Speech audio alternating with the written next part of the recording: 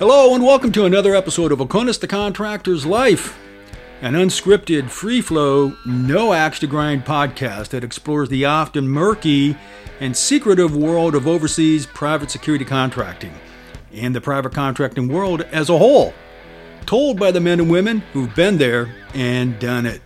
We are unabashedly American and patriotic. From the foothills of northwestern Washington, folks, I'm your host, Scott Dresser. My guest for this episode is Greg Hesh. You may recall him from an earlier episode. In fact, he was the first to raise his hand and the first guest on the inaugural episode. And I am quite pleased to have him back for another round of discussions. Greg's a former member of the U.S. Air Force, private security contractor, paramedic, wildland firefighter. Many endeavors outside the security industry. He joins me today from his small piece of paradise in the state of New Mexico. Greg, my friend, welcome to the show. How you doing, Scott? Glad to be here again. Awesome. Yeah, I'm doing good, man.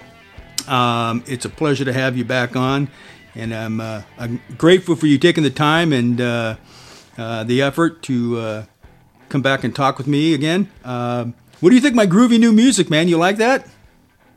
I love it. I think it's a great jam. Awesome. So for the folks that are listening, that is original score music. Andre out of Argentina. I'll get his name here later, but he deserves huge credits for that. So I thank him for that.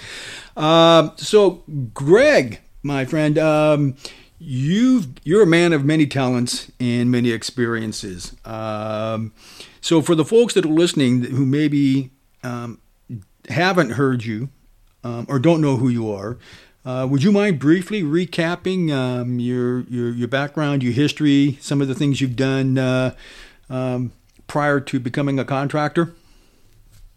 Yeah, sure.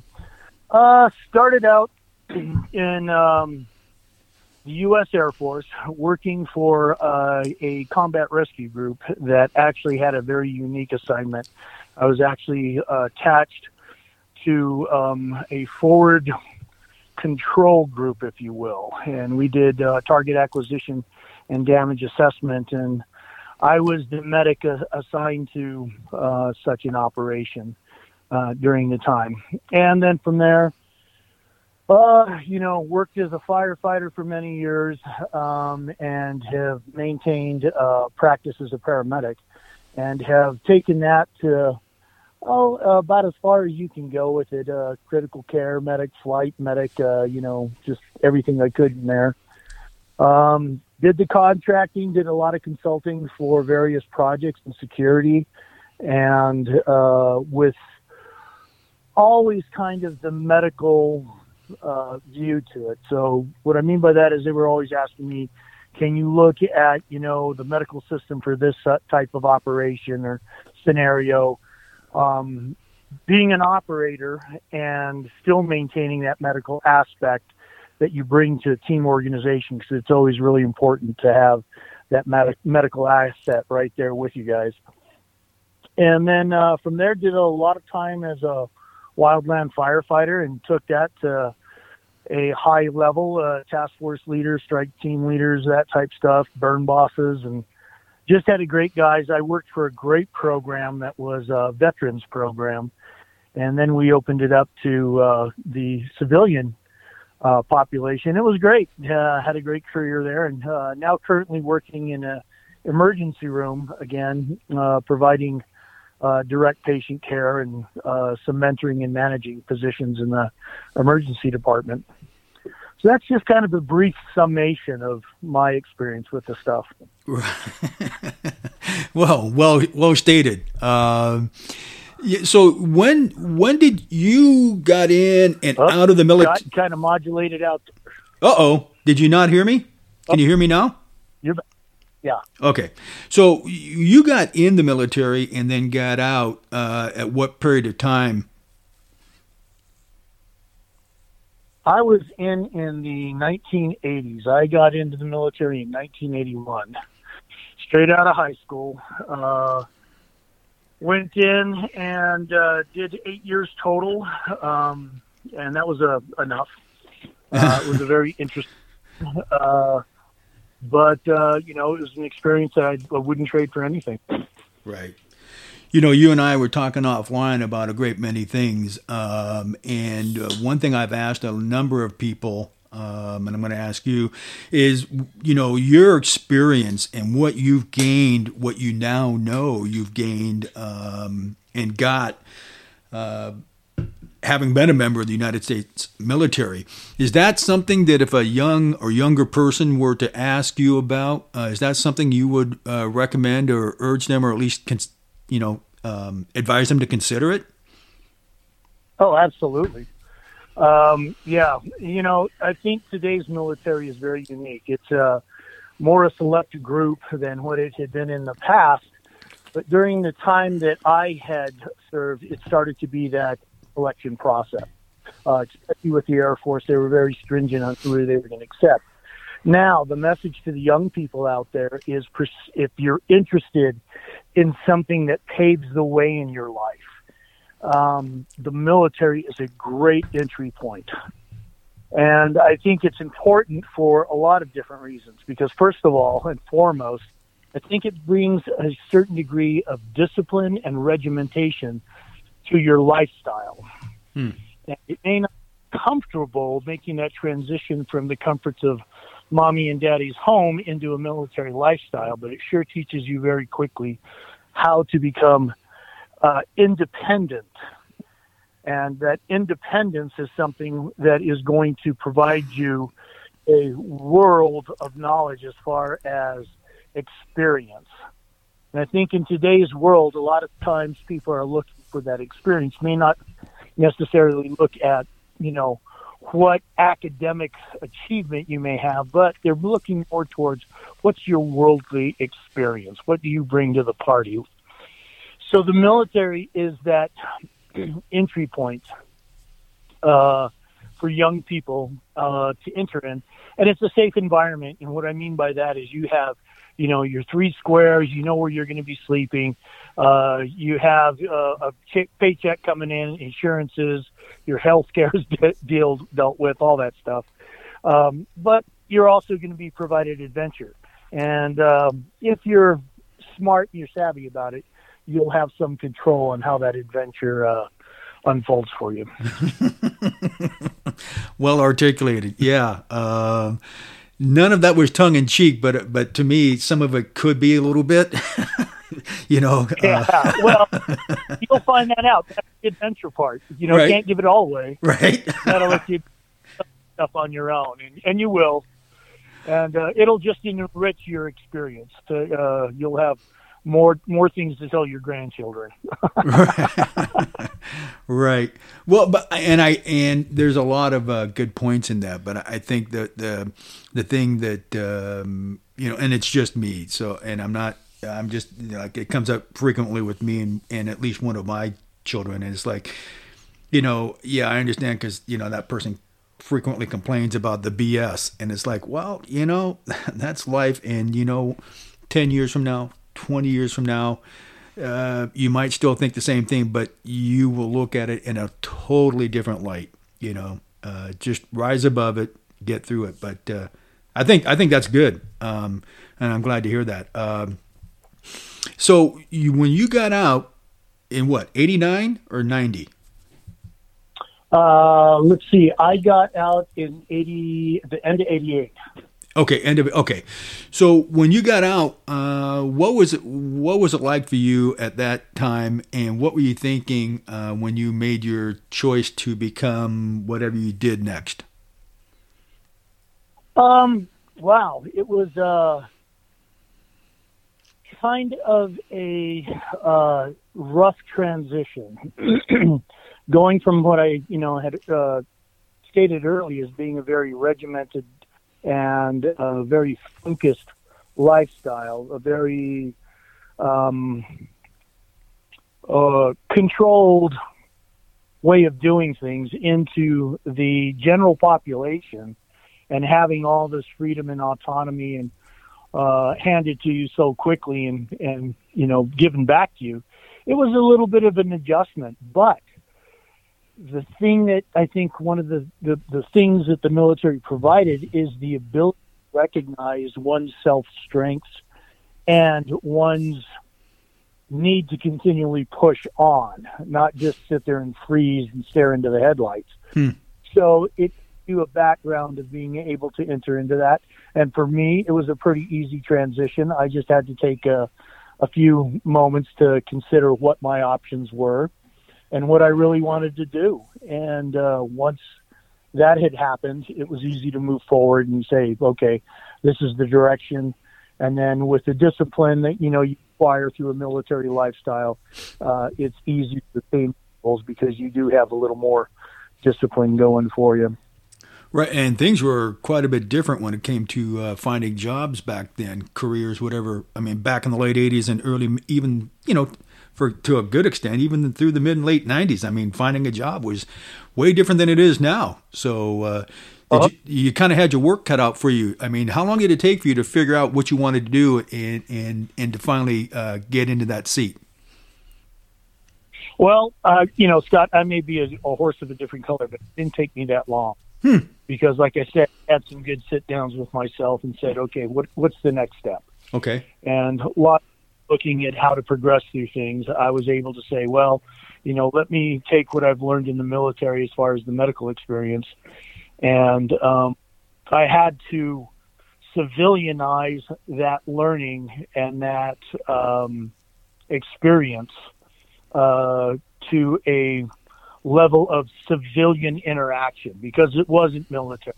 I couldn't go there and bark stuff out like the doc, because when I was in scenarios that went to shit, all of a sudden we, people turned to me to bring calmness to the chaos, and you take over and start, telling people this is what needs to be done. And in the civilian world, you have to be much more gentle. You have to take a certain degree of political correctness and politeness and suggesting versus commanding. So it took me a little transition, but at first people looked at me like, God, who's this fanatic, That's funny. You still there? Oh, yeah, I'm here. Oh, okay. I thought I lost you. I had this vision that went through my mind when you said that. So, for the young, so for the men and women, young or older, that are in the military, that are coming up for whatever reason, retirement or some other reason, they're getting out, or they're considering getting out. I hear a lot that, it's like, well, what, how do they navigate this? What do they do and how do they do it?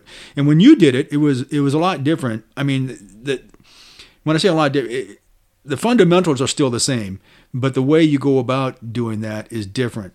And you touch on a couple key things for people that are transitioning or want to transition and try to figure it out. Can you maybe elaborate a little bit on some things that you think might be helpful for them to consider when they're trying to figure out what they're going to do next when they get out? Yeah, sure.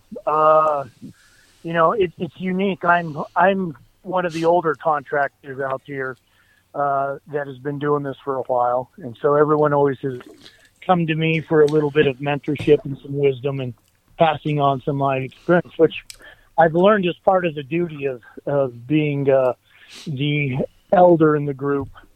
So I would say the first thing that's important is to truly have some time that you can sit down by yourself and calculate what your vision is for your life. May that be, a financial thing that you want to say, I want to be at this, checkpoint at some point in my life of financial security, or is it a service towards others, or whatever it is. But you need to come to the rationalization and the actualization of identifying that. Then, from there, it may sound kind of cliche, but you definitely need to have some forethought and foresight into a plan a plan of action. And for the military person, I think it works best if you have that designed and drafted in front of you, because that's going to give you certain landmarks and goals to achieve. Now, the beauty of it is, through the military experience, we all know that we need to remain rigidly flexible because things are going to change. But if you hold on to that vision of what you're trying to obtain, then at least you're keeping the wheels moving forward. And I think that's really important. Any motion forward is still motion. You know, so whatever it is, if you're moving towards your dream, you're going to chip away, and then all of a sudden you're going to come to the realization that it's blooming in front of you. As far as, you know, people going out and getting out of the military and considering a lifestyle in contracting, I think that's a great transition. The reason being is because a contractor's life has a lot of the same regiment assignment to it in the daily activity of this is what we're doing. This is the operational, you know, time frame. It has a lot of commonality with the military experience. My experience, Scott, one of the things when I had my fire crew and I was dealing with a group here in New Mexico called the Returning Heroes, and these were veterans. And I was on the very beginning of this. I was on a first few deployments with a group of veterans that were transitioning from military to firefighting. And I learned very quickly that they responded more to the military mindset and the military command structure of what they had previously experienced. I went and tried to get them out there like some, you know, gentrified new age firefighting engine boss or crew boss, where we all, you know, got together and, you know, shared a group hug and a story and passed the feather to speak and stuff. It would have never worked. It was very well known. One of my sayings is something that we used to use back in Iraq and in the military in my days of, you know, if you step out of line, I'm going to snap a knot in your ass. And they knew exactly. And, you know, and it was funny because in the beginning, there was a little bit of resistance until they finally figured out that I was in a position of command. And after that, it became kind of a legacy and historical thing because the older firefighters would turn to the younger guys and they'd tell them right out, you know, you step out of line, you go against what Mr. Hesh is saying, he's going to snap a knot in your ass. And they were like, well, what does that mean? Oh, you'll know when it happens. So, yeah. Wow, that's funny. That I'm guessing that phrase goes back to the days when in what PE or gym class when we used to take our towels and get them a little wet at the end. Yeah. That's funny. But that's an interesting point you bring up, the regiment, the discipline, the structure. We're not talking for anybody that's got these fanciful notions of goose stepping and being yes men, but I think that's something that when people look at their lives and they say, it's not working out the way I wanted it.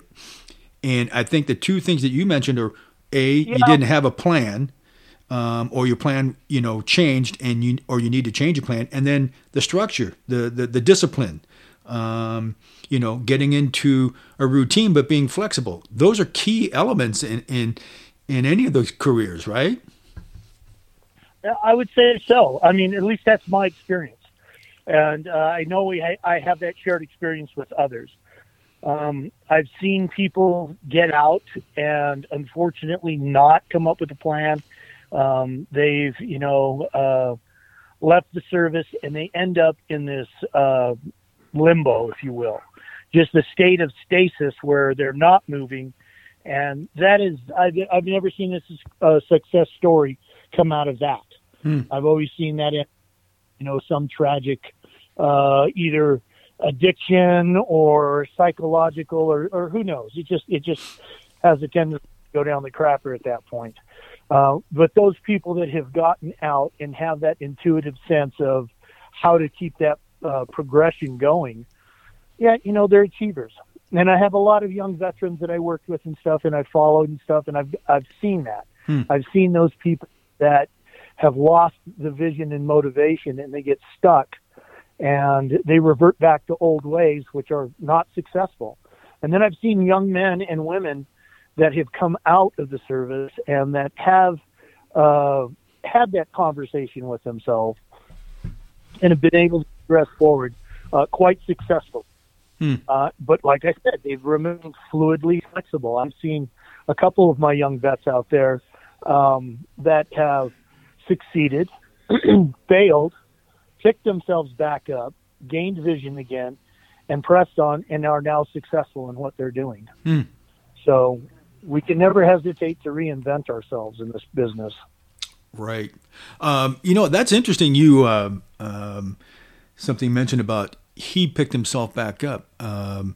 So I'm guessing you would probably agree with the assertion that, everybody needs a helping hand, but doesn't matter how much help we give. If the person doesn't want it, if they don't want to make the change or do it, it ain't going to happen. So there's got to be some sort of desire or driving factor inside them, right? Oh yeah, absolutely. Absolutely. And that's something that, like I said, if someone has that bearing, what we used to call the military bearing, or, just bearing in life, that's a direction. The term means it's a direction. It's just, your azimuth has been set in a line of travel. So with that, I think those people are the ones that succeed. It's the ones whose needle on the compass is spinning around wildly that, I've seen years and years and years wasted. I see them trying to escape their failure to have a plan, I guess is the best way to put it. So, it's a broad spectrum out there.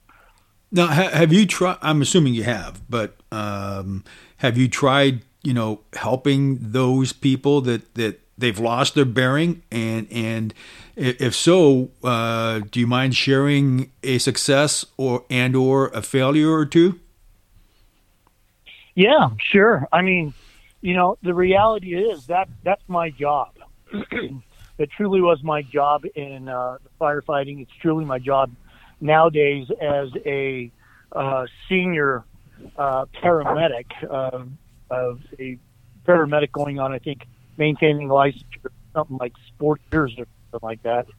And my job is to mentor and bring up, recognize the young talent, nurture that talent, feed that talent, be aggressive in encouraging that talent. And when I mean aggressive, you have to be able to be that person that's going to be that uplifting force in someone else's life. That's not easy to do sometimes, because a lot of times people are a little more introverted than I am. I'm a very extroverted person. So, go figure. It's easy to go up to an individual and say, hey, look, you have potential here. I'm interested in helping you develop that potential.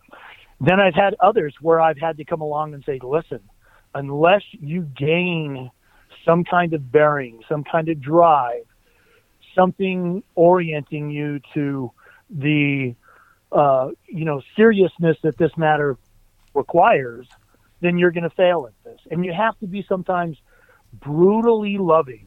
And that's an interesting term, because you have to come along and be able to tell them the exact truth, their failures, their shortcomings and stuff, and tell them that, look, I am not doing this simply to single you out, but to elevate you. For an example, I had a young man that came out of a small town in northern New Mexico, and he was used to a certain degree of cronyism within the fire organization. He came underneath my tutelage and my supervision, and he was assigned to me as a trainee. And so he went out on a training assignment thinking that just because the good old boy fashion worked out where he was at, that he was going to just somehow have a milquetoast assignment and come through. Well, his first assignment out with me, I gave him some pointers. I told him that he needed to do things like represent himself better, more professionally. He needed to have a command presence. He needed to make sure that his appearance was that of a command person, and not of, the slouch that he was portraying. And I really, snapped a knot in his ass in the after action portion of reviewing his tutelage under me. And he really took it hard. He took it like I personally insulted him and was just picking on him for no reason. And the thing that was interesting is I had to clearly express to him that I said, look, you may think that I'm doing this to be cruel. You may think I'm doing this to be mean. You may think that I'm doing this just to somehow prove myself over you. I said, that's the furthest thing from the truth. I said, what you have to recognize here is I see potential in you. And if I see potential, I'm going to try to correct those things that I perceive as being a weakness in your performance. And I'm going to elevate your performance by giving you fair and just feedback and not cutting corners on this. I'm not here to win your friendship. I'm not here to do anything like that. I'm here to make you a better leader and commander. And we got out of the meeting and stuff. And my counterpart that was there was like, wow, that was pretty straightforward as a young man. How do you think he's going to handle it? And I said, just stand by. We'll see how he handles this. And it was unique that a year later, he was on another assignment. We were there, and he was, I think, under someone else's tutelage.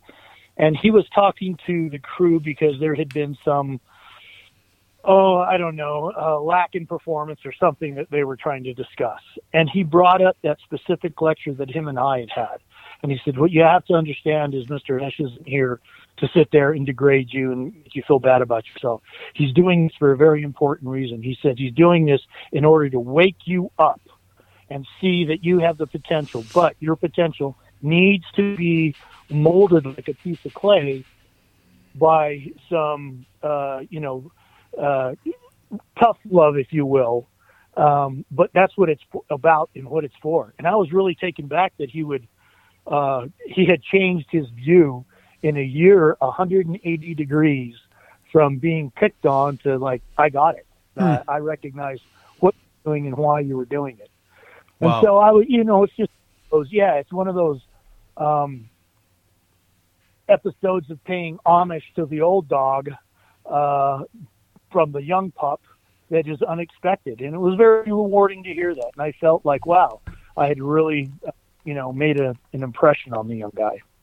I'll bet, and I'm pretty sure you did. I've had my experiences with similar kinds of things, and you learn over. Well, I shouldn't say some of us do. Some of us learn over a period of time that exactly what you said, and we don't take it personally, and we listen intently. It's like, wow, because one of the things I tell the few people that I think are actually listening is like, I'm not going to sit here and waste my breath and my time telling you this if I didn't care, and I tell that to anybody that's listening.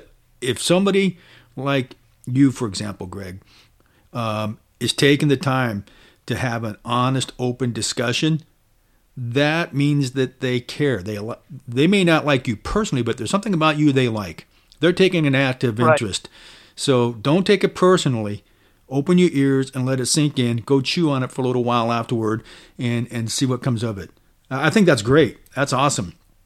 So that's an example of success. Do you? I'm sure you have plenty of them, and I don't want to dwell on it. But do you have an example of a failure where, in spite of your best efforts, it just didn't work? I think you kind of alluded to it in your previous comment. Sometimes you got to let the chaff blow in the wind. And there are individuals that I have definitely mentored, definitely tried to elevate, uplift, and so on. And you can see a total lack of interest in what you're saying. And, I think the old goat in me, or as I was known, the old silverback in me, doesn't like that. And when I don't like that, it focuses my attention more on your mentorship, because I don't like to see failure. So I would always focus more, and it would be to a point that either A, they got it, or B, they'd move on. And they were just like, I've recognized that I'm really not interested in this. I'm really not interested in forward progression. And they would self-cull. They would cull themselves out of the herd because the rest of the herd knew exactly what was going on. And when you get that herd mentality, then it's amplified because it's emulated through every other team member who says, this is the standard that you are held at. Do you understand? And if you deviate from the standard, consequence is consequence. And yeah, it was just an environment where it was very easy to have people cull themselves out of the group. Okay. Well, yeah, and that's a group work team environment, and that crosses the industry, both private and public sector. I mean, so it's not that the military or private security contract or anything else is unique in that. I mean, it's rife with it. There's plenty of it, but that's something that we see across industry. So if somebody's used to it and they thrive in it, say in the military or contracting, they can still find the same thing in private industry at the civilian level. They just got to look for it, right? Oh, yeah. Yeah. Okay. I think sometimes the civilian market's a little bit different because in that you have more of a dog-eat-dog environment, because there's people out there that'll step on anyone just to get ahead. And I think sometimes that is a hidden trap in the civilian life. In the military life and in, the public service, public protection, so on and so forth, there's a different standard there. And that's why we see the people that do what they do out there in protection. They hold themselves to a different standard. And they're not usually the ones that are going to, step on their brother's face to get ahead. Okay. Yeah. Okay. And so that's a good point. And I do.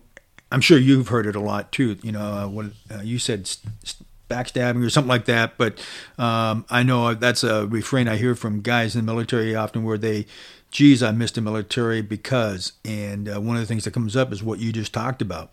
I know a guy who's got a very successful private business, and he's constantly, daily dismayed by that dog-eat-dog looking out for number one that so many people are in. Drop a dime and they'll screw you over and laugh about it on the way to the bank. But that's a stereotype, but it's fairly common, but not so in the types of industries that say you've been in. Is that correct? Oh yeah. Okay. Yeah, I was within the fire service, within the EMS service, and within the protection service. That type of attitude is very kind of short-lived. If you see those, if others witness that type of behavior of one stepping on the faces of their brothers to get ahead or their sisters to get ahead, that is very taboo in our culture. Right. Not much maybe in the business culture or whatever. I don't know, because I've never experienced that per se. But, there's more of a mentorship bred into the people there. It's like you talk to any staff sergeant. Any staff sergeant will tell you the most important thing in their day is the welfare of the men underneath them, period. Period. And anyone that's ever been in a staff sergeant position that has deviated from that norm, they don't last there very long. They're moved on to something else. They're moved to behind a desk. They're moved into some orientation that has nothing to do with people. Okay. Command leadership is something that's a gift. It can be groomed. Don't get me wrong. But command and leadership is something that is inherent in an individual that may not be inherent in an individual. Okay. So those are not lost on me at all. But for the folks that are listening that might think that maybe we're not being completely clear, maybe there's like, well, what do they really mean? Well, for example, when you and I were talking earlier offline, and you can mention the person by name if you want, but I mean, a certain business person that rose to the top of the dog heap, so to speak, that had what you're talking about, the command and the leadership and did things led by example and just tried to be what's the word, kind, gentle, but just he just said it. Hey, this is the way it is. And you know who I'm talking about, but that's what we're talking about, right? I mean, we're talking about. What's that? Definitely know who we're talking about. Yeah, but that's, for example, I mean, but that's what we're talking when we're talking command and leadership. We're talking about somebody who's, and there's a lot of qualities and traits that go into good leadership. But I mean, you can say firm but fair. You can say outspoken, but they also know when to, kind of tone it down a little bit. But they're going to call BS when they see it, and they're going to congratulate when it's due, and they don't need to take credit for everything because they know that it took a team to do it. I mean, that's what we're talking about basically, right? Absolutely. If you have a commander that's on the laurels of the people beneath him, and he's sitting there taking the glory for the hard work of others, well, that's not a commander. That's not a leader. That's someone who is, exploiting those below. And exploitation is not a command quality at all. It's those individuals that will elevate themselves by elevating the performance of those beneath them. Mm. And then look at it humbly and say, my achievements are based upon those of others. I have given you the tools to develop and work and grow. And by that, you have elevated me in the appearance of the whole group. And I think that's really important, to take as far as a value. Especially if you're going to be a leader, a commander, in any of the security work we have out there, those individuals that have elevated themselves by showing care and concern for those beneath them.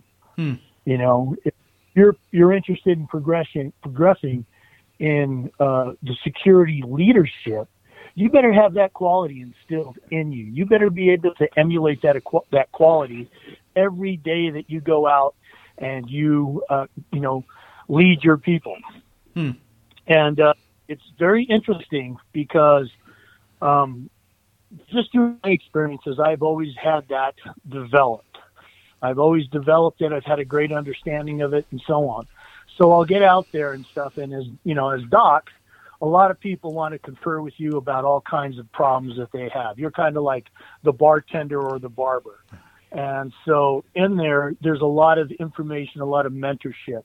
And a lot of the contractors that, you and I talk to and you and I associate with have at some point had some degree of mentorship or direction through me, whether it be in, how to care for themselves or a situation that's going on at home or anything like that.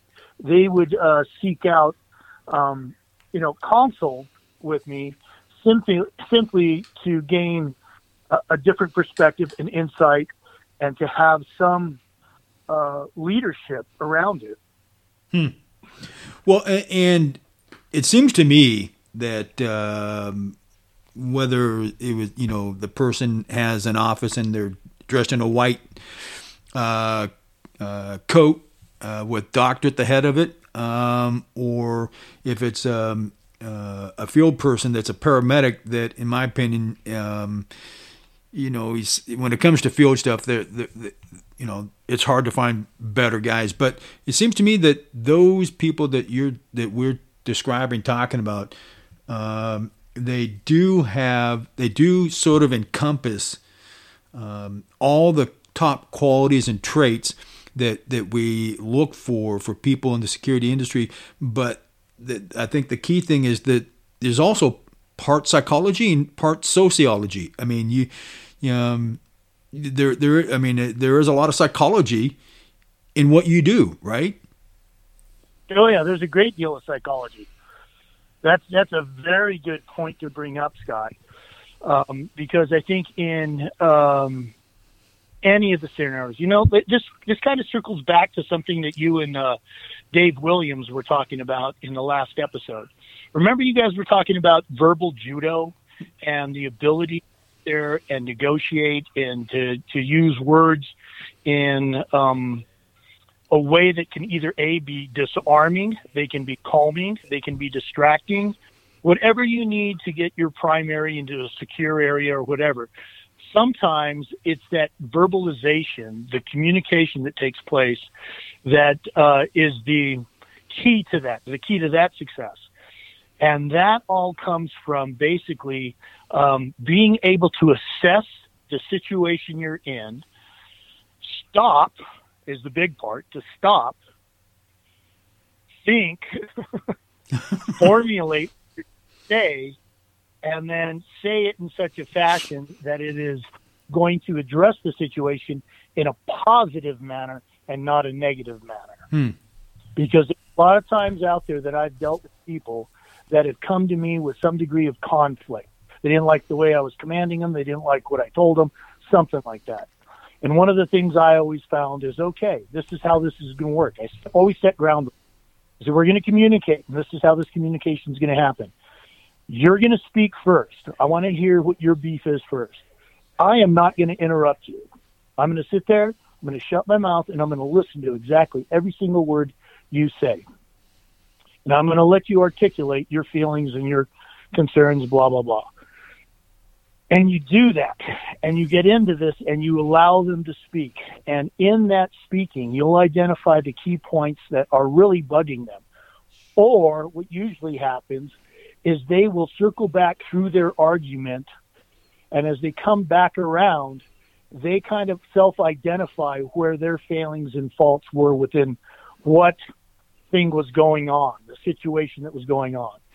So in that, a lot of times, after they're done talking, I can directly address their key points.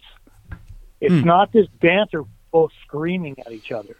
I've already dissected what they have said and what their intent in communication is, and now I'm more accurately able to answer their concerns in a fashion that they feel spoken to, you know?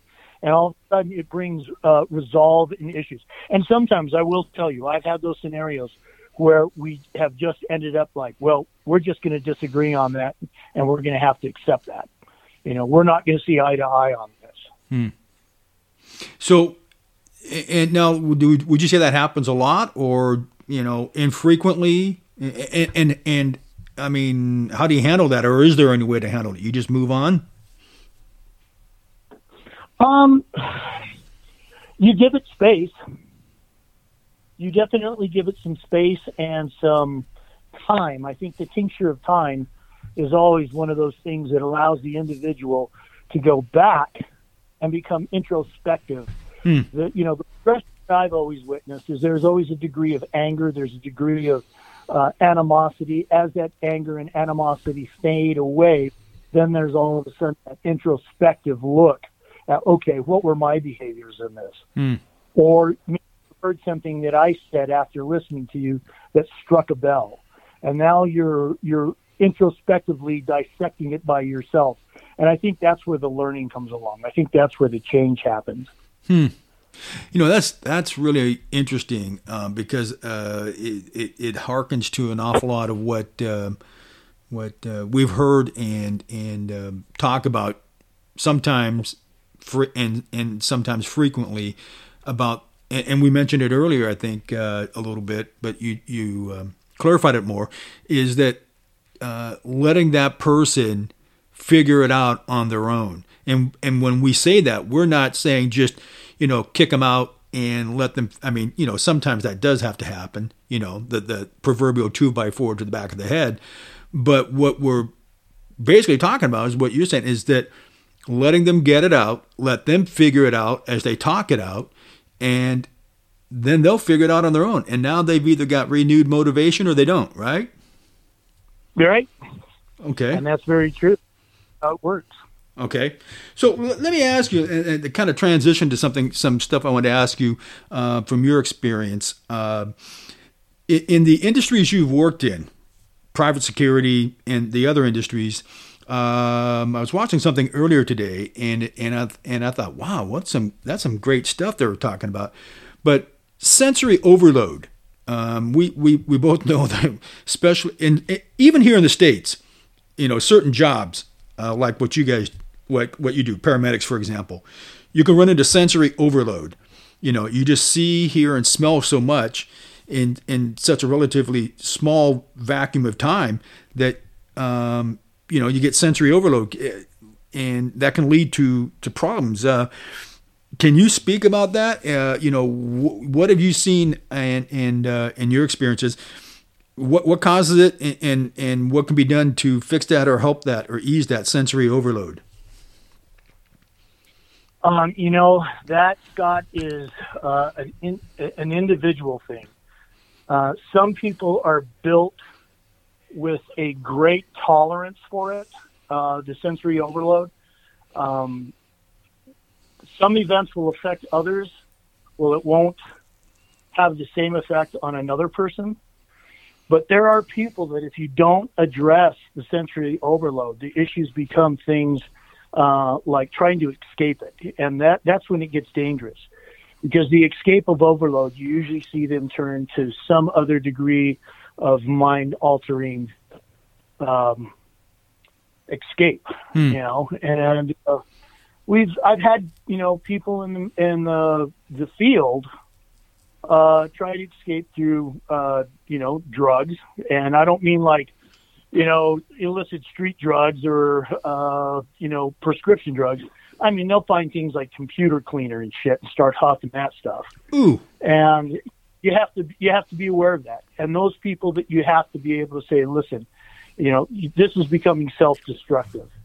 And in becoming self-destructive, we need to get you out of this scenario, or you need to take a break from this scenario.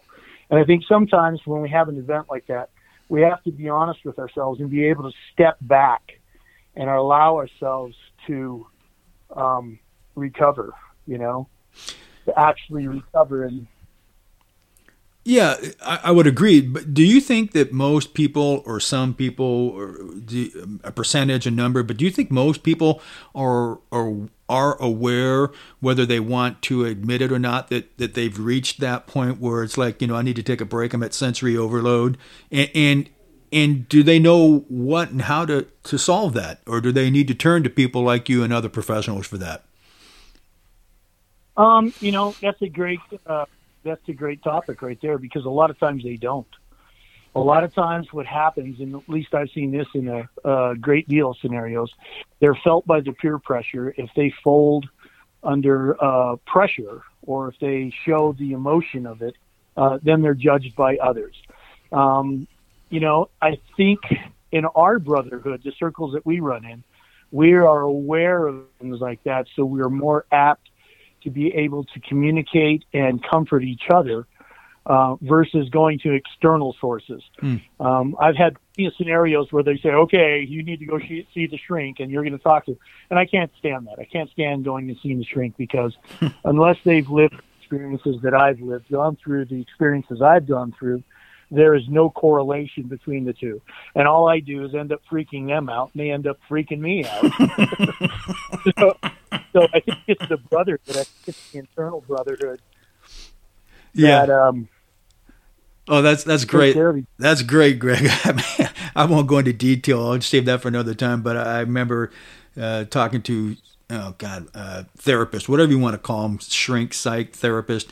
And I remember thinking something like what you just said. It's like one guy put it really well. He said, Scott, I went, I forget how he said somebody advised that he go see somebody, and he referred him to somebody who had a Ranger background. He was, I don't remember if the guy was retired or what, but he was the former U.S. Army Ranger, but he was now a psychologist, therapist, whatever.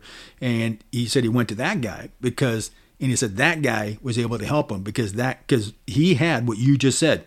There was a common bond. There was a common ground. The guy could understand where this dude was coming from. And so he was able to help him. So, in your experience, do guys always need that, or kind of like what you hinted at, can the network of guys help?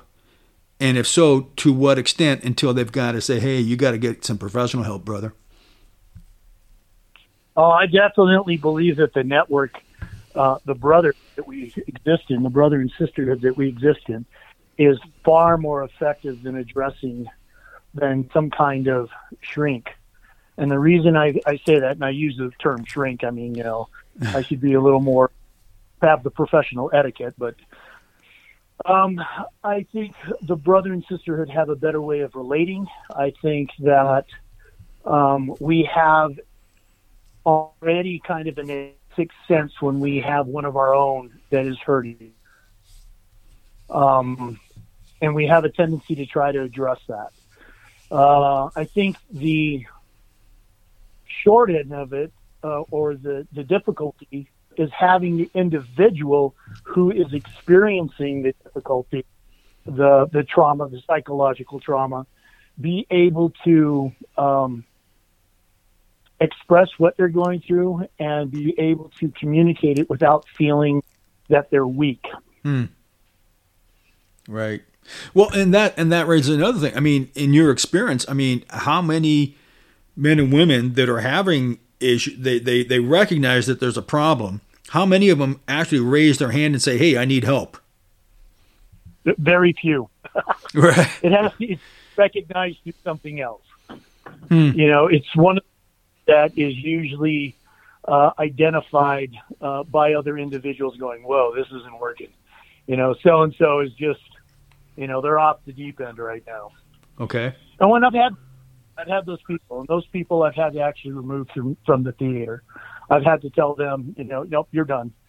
If you're not going to deal with this, and you've got things in the home front piling up, you've got things and issues here that's piling up, then it becomes too overwhelming. And like I say, they start to seek release and stuff. And we got to be really careful. We got to be really so careful out there, because sometimes people think the only means of release is, suicide. And that's tragic.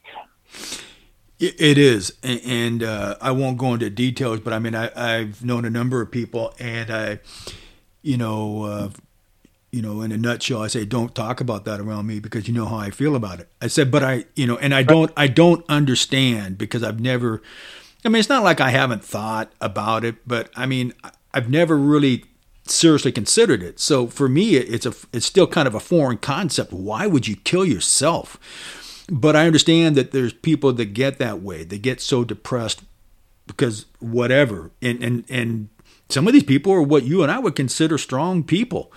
So I try to be careful when I talk about it, because I don't want to, be that backfire force that pushes them a little bit further along that line.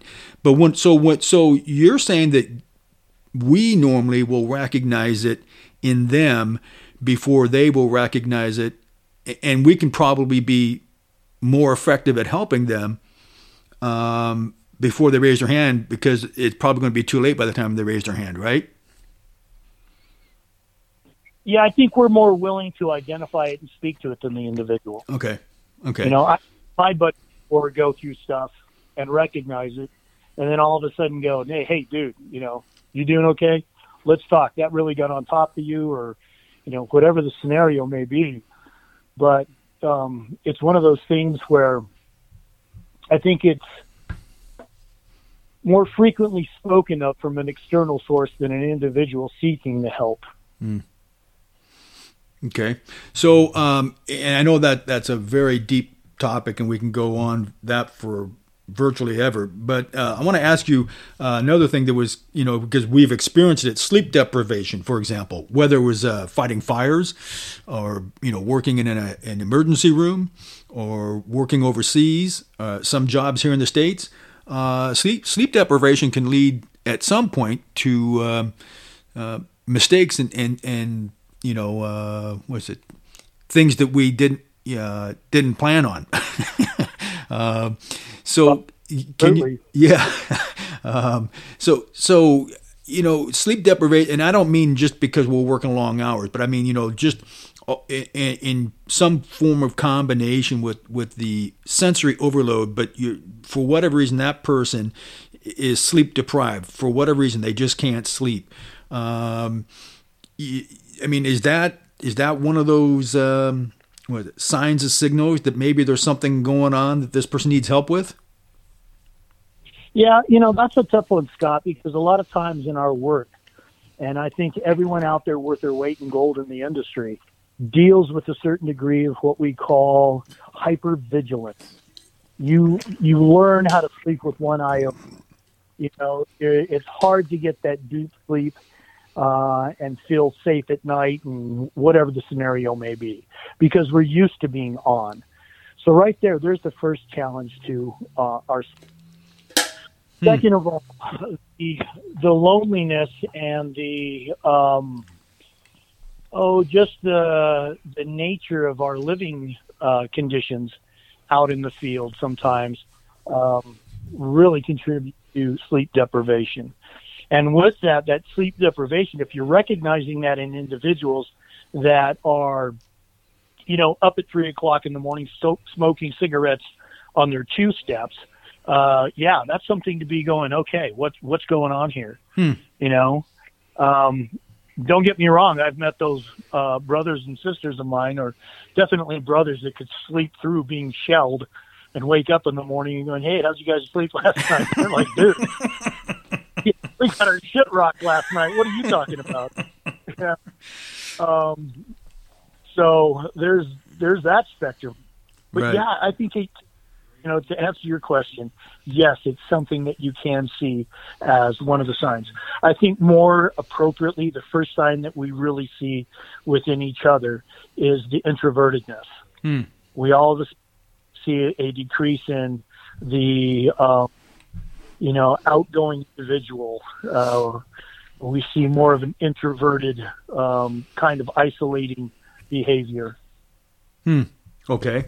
And so that leads me, you kind of touched upon a little bit, conditions. So, at some point you learn to really enjoy the little things. Like, for example, a cup of fresh brewed coffee, whether it's in the DFAC or out in the field somewhere. Or a good meal, which back home you might say, you might frown upon. But out there, I mean, a good, the comfort things, whether it's the coffee, the cigarette, the small conversation, the food, those comfort items. How important are those things that for the person that's out there, whether they're in the military or the private security sector, out in an isolated, remote area?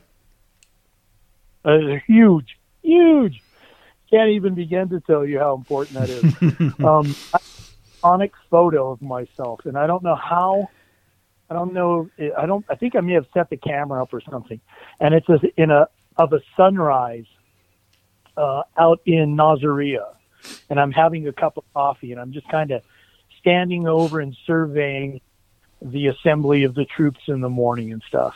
And it's those moments where you're alone with your thoughts, having a cup of coffee, that comfort thing that you can find, as strange as it may sound, the solace in a war zone. You can find that comfort, that, what's the word I'm looking for? I don't know if comfort is it, but the sanity in the situation. It brings you back to some sane moment, Right. Because if you all concentrate on just the chaos that's going on around you, I think that's going to eat you up quickly. If you can't find some degree of comfort and normalcy. That's the word I'm looking for, the normalcy of it. Then you're going to definitely drive yourself nuts. So that, I'm guessing, would be one of the reasons why, whether we knew it or not, cognizantly, we may not have been aware of it, but that might be one of the reasons why the DFACs were such a that and the gyms were such a, especially the DFACs though, but that and the gyms, such a gathering place. I mean, very social and food. I mean, it wasn't just the food. I mean, but there was more to it than just the food, but the psychology behind it, right? I mean, the common gathering and the shared experience, is that part of it? Yeah, but that was the point of our comfort. We had food, we had warm drink, we had relative safety. We weren't out in the field having to worry about, our 360 degrees. So we had that ability to let it down just a little bit. And I think that is really important to identify, that, the DFAC was that place. The DFAC was that place. The gym was a little bit different. The gym was about getting it out.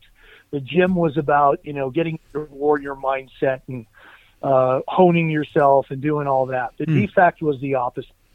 The DFAC was like, go home, put your feet up on the coffee table and have that nice cup of coffee while relaxing and watching your show.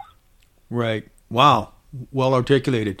Yeah, and for the folks, they probably know, but there's probably some people that go because to this day, some people go DFAC. What the heck's a DFAC? Chow. Yeah, Chow Hall, right? Dining facility. Right. Okay. Let me ask you, what of the things that you witnessed working Oconus, and maybe here in the States doing emergency medical services stuff, what were some of the, if you want to, tell us a little bit about what were some of the worst manifestations that you experienced and or witnessed, maybe as a cautionary note or something else? Well, I don't know that I want to sit here and relive gore for people. No. Yeah, no. I understand what you're saying. It's the things that affect you. I think most is that you get a complete sensory overload. Not only the sound, the visual, but the smell, all that stuff that will compile itself as the experience. So that when you're there, that you can still have, 30, 40 years later, or definitely 30 years later, still have the olfactory, the smell of, and go, I remember what that smelled like, and I think one of the things that gets to us the most is chaotic screaming, to hear one of your counterparts that is injured and screaming, the gore, the dismemberment, that type stuff, not so much. Do you think that's a built-in human? They talk about built-in human responses. That's hardwired into us. Do you think that's one of them? When we see that stuff, it's so surreal that it's kind of like that shock value. Our mind just kind of blocks it out. I mean, we see it, we know it's there, but we're not visually phased. Is that what you're talking about? Yeah, I think you kind of hit it right on the head there. What we tend to do is we tend to put our filters up, and during the event we have a filter that's on, right? And so we are able to experience and then still maintain a rational mind of action and response, because that's our training, and you have to train that. You have to hone that as a skill. It's not until after, when that response, that natural response to filter the event, is let down and you start thinking about it. How many times have you seen this, Scott, where something goes down, some event, there may be injury or something, everyone's just hyper motivated and right on spot with, the event. And it's not until after the event, then you see people shaking, breaking down, and really recognizing that they've been affected by it. Right. And it's probably not the right one, but for, lack of a better term, layman's term, that adrenaline dump, I mean, it's same or similar anyway, right? Yeah, absolutely. That's exactly what it is. The adrenaline dump. Okay. Wow.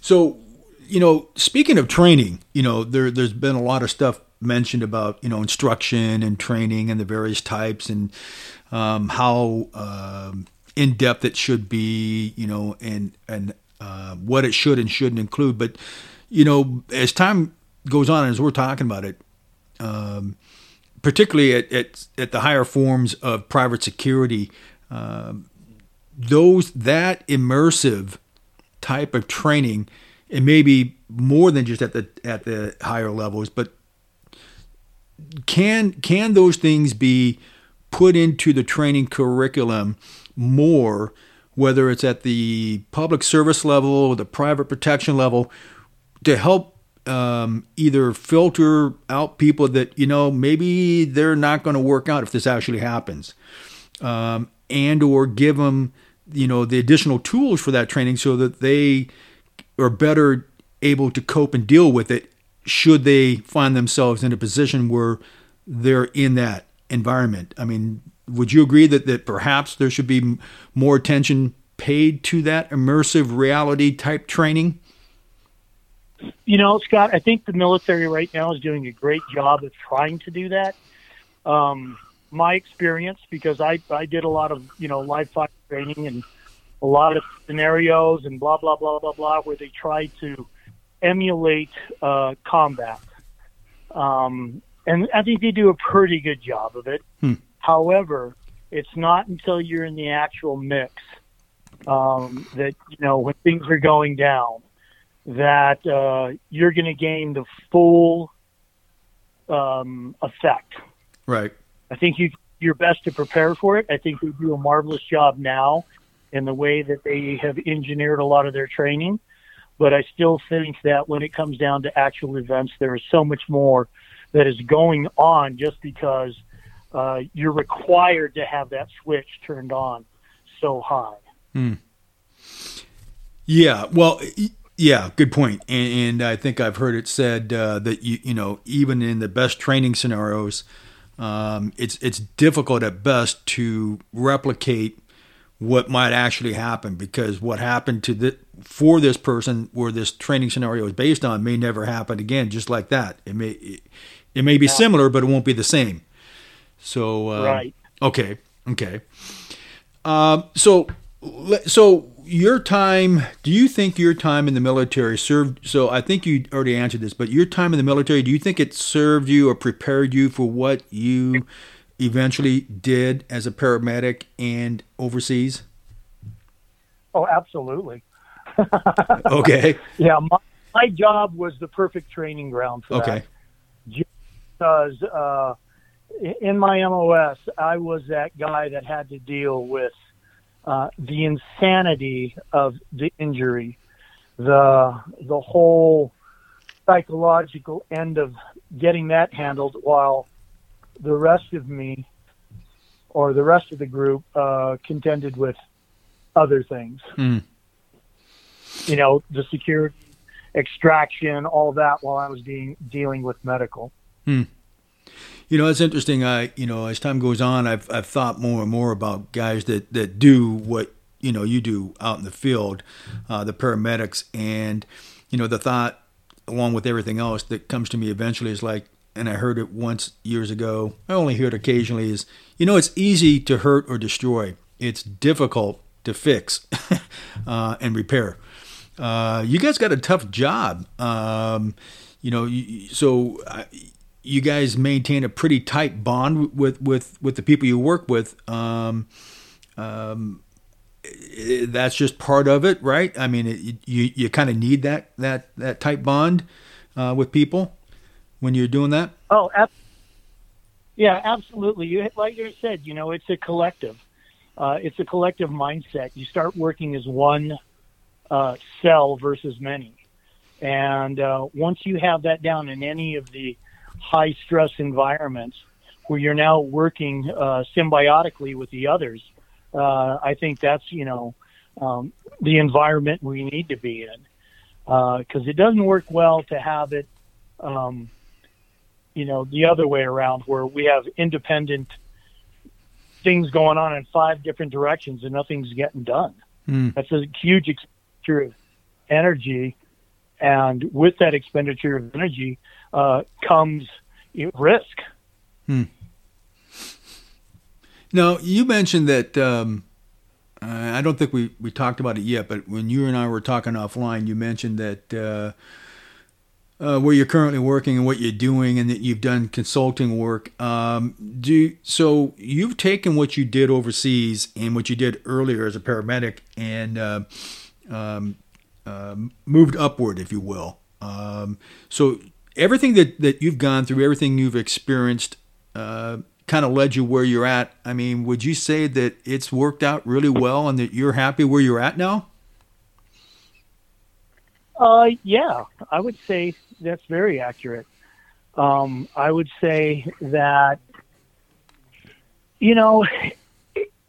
as long as you're moving forward, I alluded to this earlier. I said, as long as you're moving forward and you have some vision and some goal of what you want to be doing, and you're not afraid to sit there and challenge the norm of what you want to do. I mean, for some people it works, and we call those people CPAs, and they want to sit behind a desk and crunch numbers, and that's the success of their life. There are others of us that are truly adventure seekers and need a certain degree of chaos within our life to satisfy us, to bring us that satisfaction.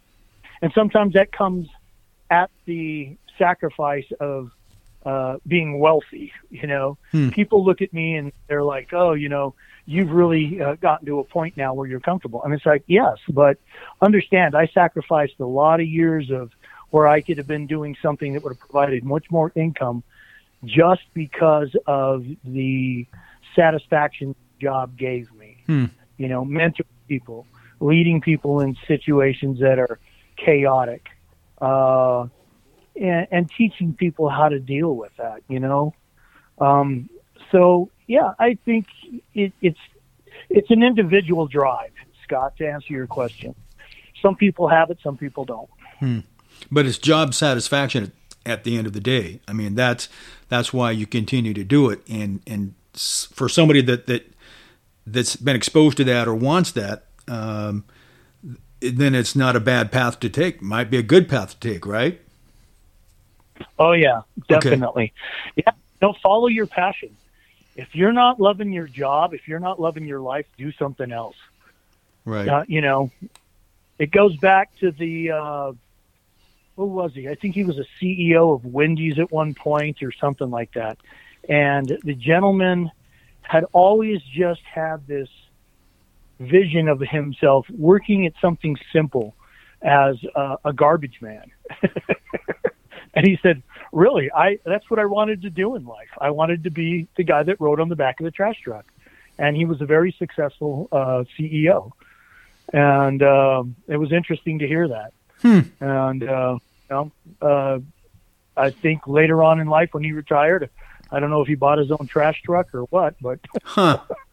But that's interesting because the simple things in life, I commonly say that, in my circles when it comes up, it's the simple things in life, that we learn to enjoy, and call job satisfaction, but it's the simple things that make or break us. Some people it's the little things that make them break them. Other people it's the big things that make them and break them.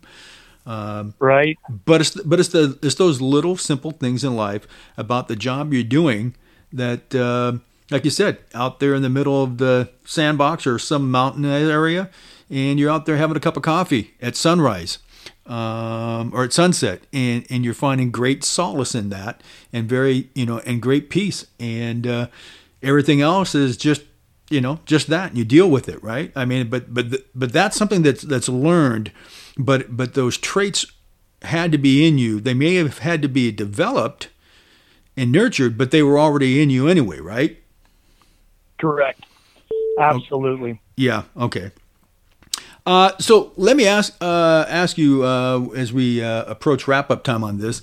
You and I have been on the phone for a while before this. For the men and women that are listening that are thinking about this or considering it, do you have a golden nugget, some sage advice, anything, whether it's career advice or do's and don'ts, how to do it, something you want to leave them with? Boy, that's a loaded question. That's a whole. Yeah, and I'm not trying to get rid of you. You know that, and take as long as you want to answer that. But is there something you'd really like them to really ponder and consider or keep in mind? Yeah, there's two things that I would say. First of all, be honest with yourself. Be honest with yourself. Is this what I really want? You have to do that self-inventory. You have to do that audit of how is this affecting you and what your visions and goals are and stuff. And then beyond that, be true to that. Be true to yourself.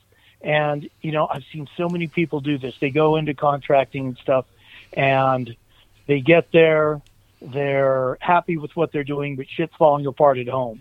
And we all know that, right? I mean, we've all been through that in the contracting world, that's for sure. And you have to be able to find that balance. Because there's a lot of things that I've seen people sell themselves short on, not commit to it, or commit with a constant preoccupation that becomes a hazard. And that hazard is going to affect them in more than just physically in some point, but mentally, emotionally, and their well-being. Okay. Well stated. I want to, as we wrap this up, I want to just say thanks again for taking the time and making the effort to work with me on coming back. And I hope we'll have a chance to do this again at some point in the future. And please, Greg, stick around if you got a few minutes at the end of the show. So if you can, stick around. Sure. Awesome. With that said, I want to thank you for tuning in to another episode of Oconus the Contractor's Life. My guest again was Greg Hesh, Doc Hesh, for making time to share his experiences with us. Thank you to all the patriots and warriors out there. Thank you to all the listeners who support this podcast. Remember, the grass is not always greener on the other side. Be careful what you wish for. Stay frosty, stay safe, and until next time, keep it real.